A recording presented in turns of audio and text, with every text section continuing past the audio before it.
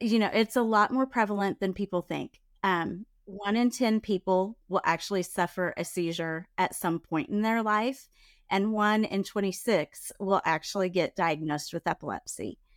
So it's a lot more common than people realize. Hi there. Welcome to the Connecting KC podcast. I'm Rachel Kilmer, also known as Rach the Realtor on the internet, where I love, connecting all things KC. I'm a metro area real estate agent, retired sports reporter, and mom, and probably too old to call myself a TikToker, but honestly, that's how we got here. You can learn more at www.rachtherealtorkc.com. But this show is all about introducing you to all of the movers and shakers, interesting people, heartfelt stories, and funny quirks that make this vibrant community home. So let's get right to it with today's episode of Connecting KC. Today, I am joined by Holly Brady to talk about a very special cause. Holly is the president of the Purple Peace Foundation. It's based out of the Kansas City metro area. She holds a master's of education and spent 16 years teaching elementary school. She's married to her husband, Mark, and has 3 daughters, Hillary, Amanda, and Abby. In 2011, Amanda Brady died suddenly and unexpectedly from a seizure. And Holly and Mark then founded the foundation in the following months to connect with families living with epilepsy and spread awareness about epilepsy to others. This is the 6th year of the Purple Peace Foundation has been involved in the Epilepsy Awareness Day at Disneyland Expo, and they are so proud to have sponsored 8 families from the Midwest to be able to attend this year. That is so awesome. Holly, thank you for being here. I really appreciate you taking the time.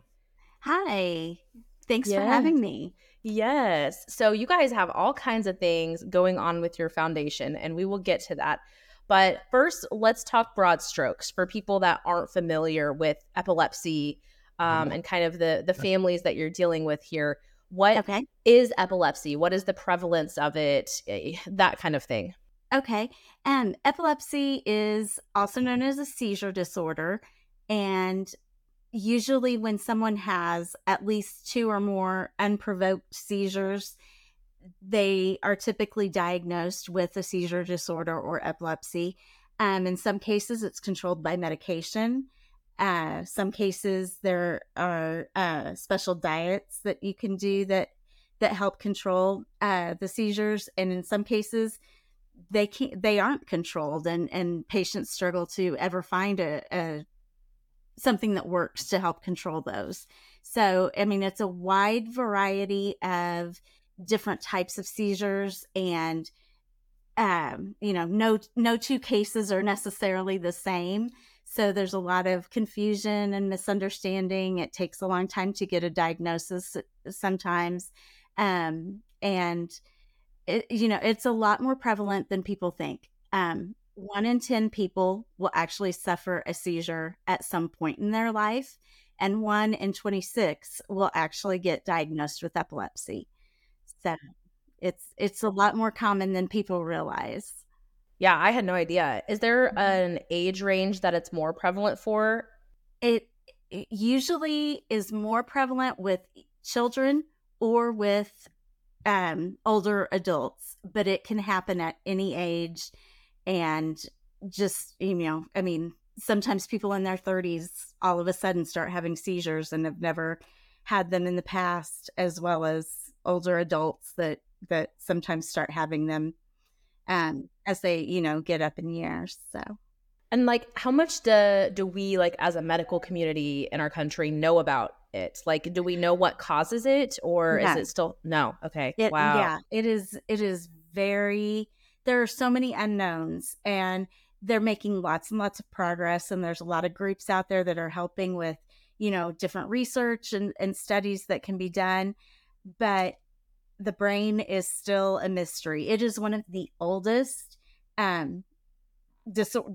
disorders in history, and dates back to, I don't even know, early times. It's one of the oldest recorded medical disorders. But there's still so much unknown in dealing with the brain that there's a lot of questions still. Tell me about the origins of your story, and tell me about Amanda and how you guys are still kind of honoring her to this day with the foundation.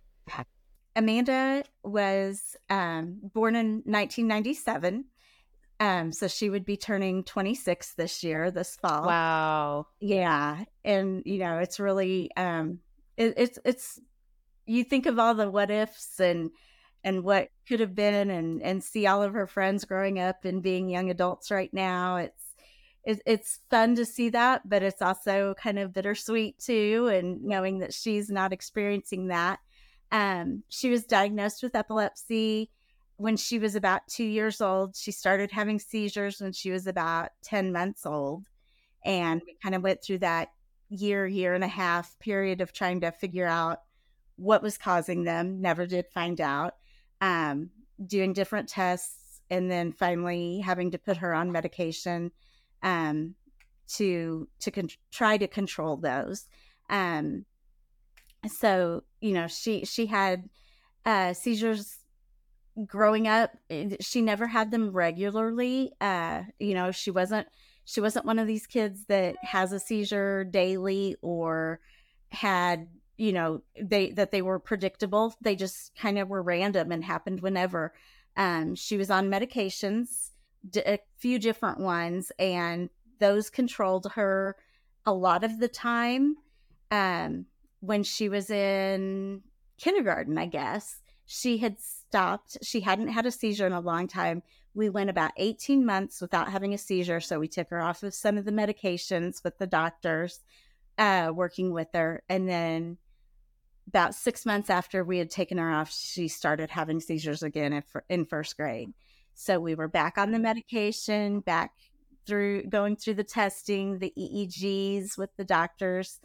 And we tried different medications. We would get control for a while, and then she'd go through a growth spurt or something, and so then we'd have to make adjustments and get those medications kind of reeled in a little differently.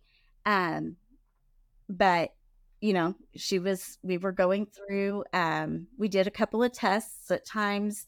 When she was about 10, we stayed in the hospital for a week, and they did constant EEG monitoring of her brain activity to see if she would be eligible for a brain surgery that would go in. If they could locate the specific place the seizure started, then they could go in and do surgery on that spot to try to stop the seizures. But she didn't end up being a candidate for that.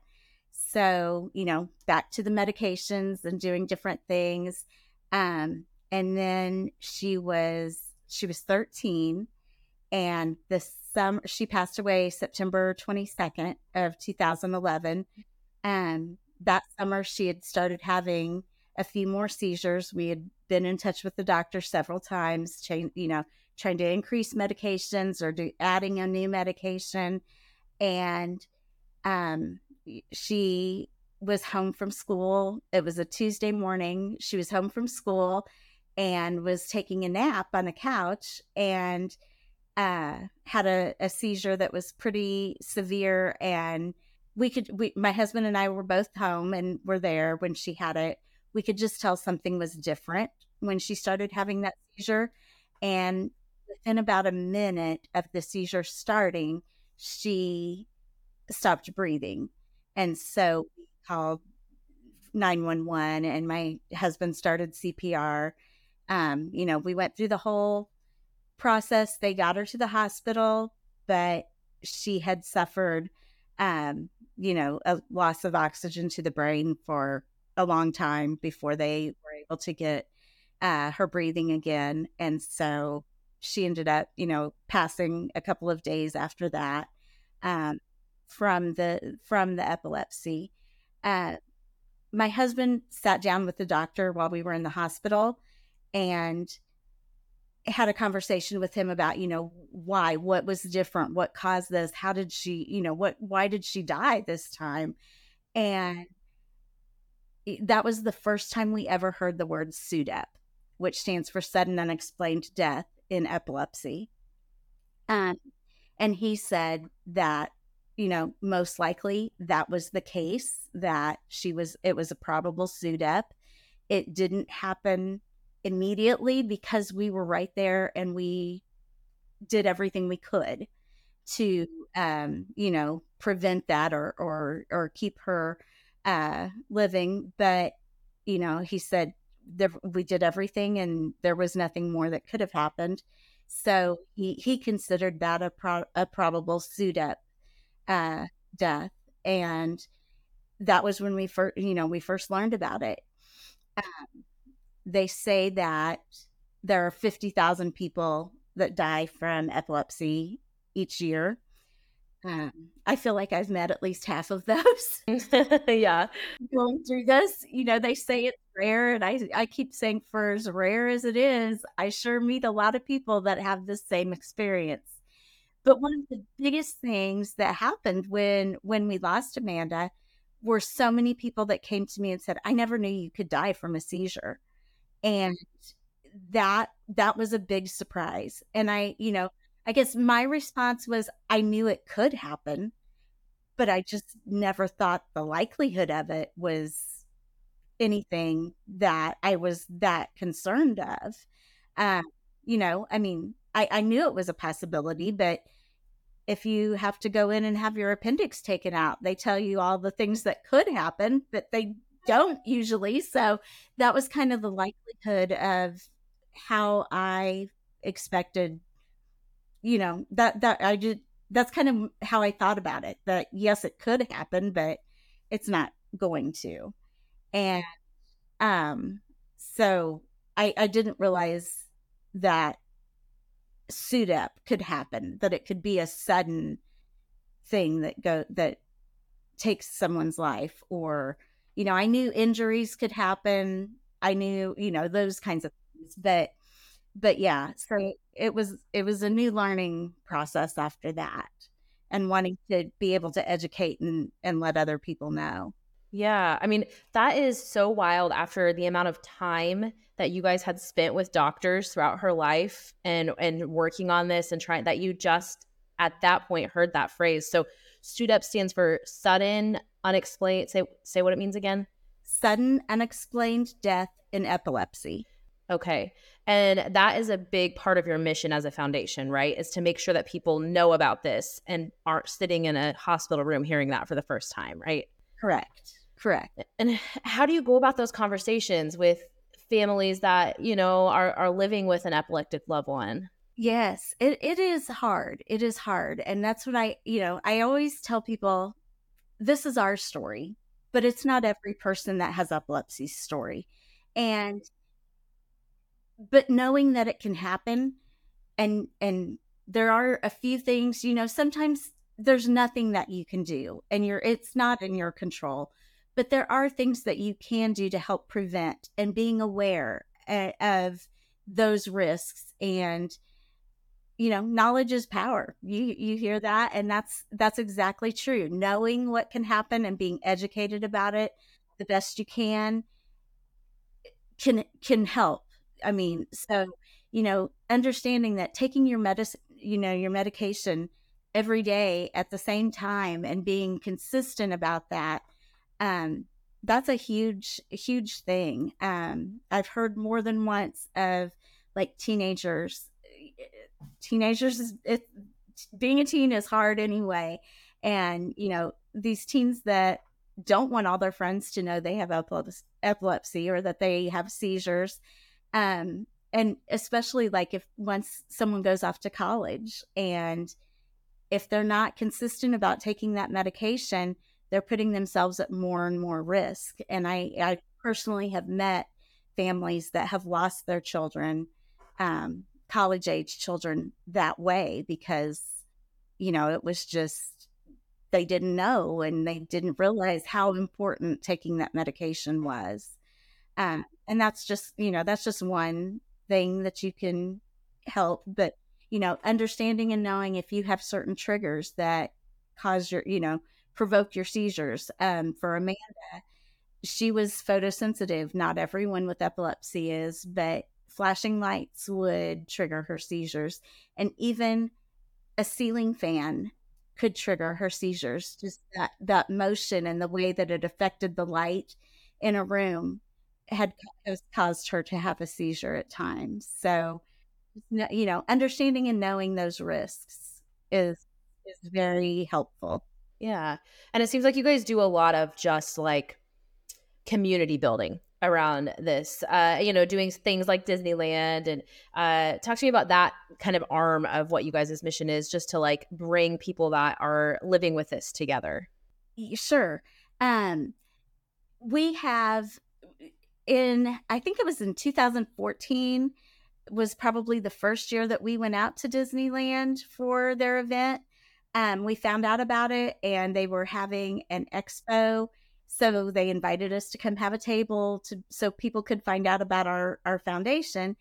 And we we just went out that year, just us, and we started the event started growing. It went from a half day expo for about 3 hours to now it's a 2 day full 2 days expo with doctors that come in and speak, and every kind of seizure monitor and medical companies and all of these resources and things that set up and have information available all in one place. And for 2 days, that's all they do. All we do is be able to talk to families that are from all over the country that um, come to find out about all the new devices, or companies like our foundation that are out there just to support and be a network, and a resource to them for different needs.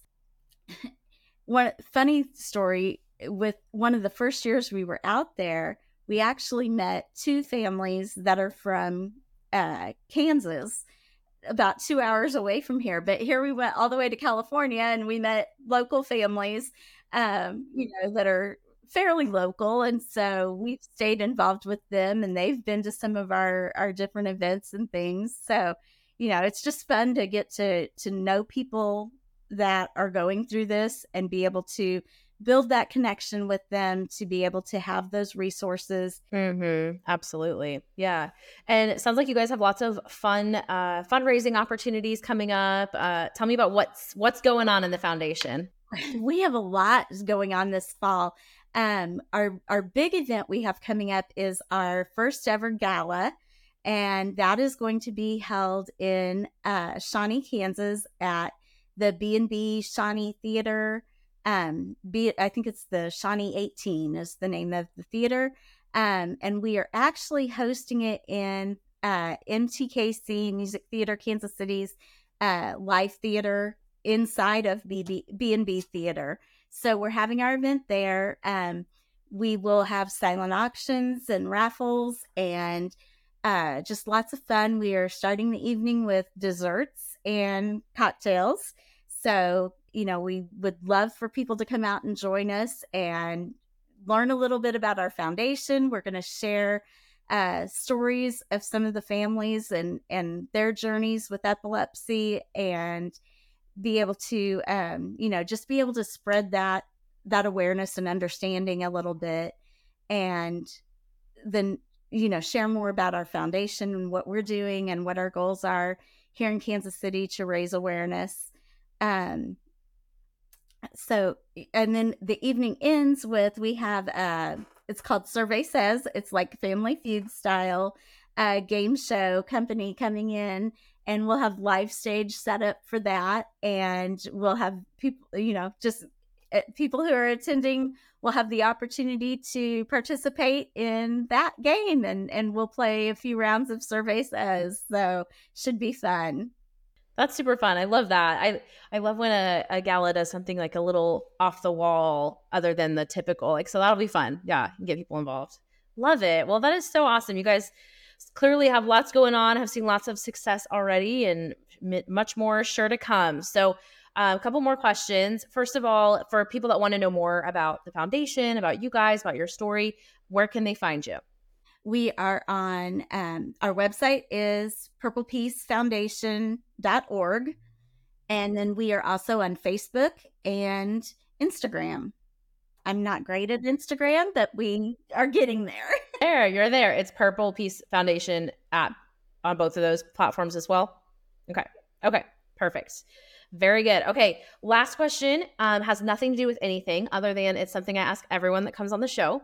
And that is, what is a great meal that you've had in Kansas City recently?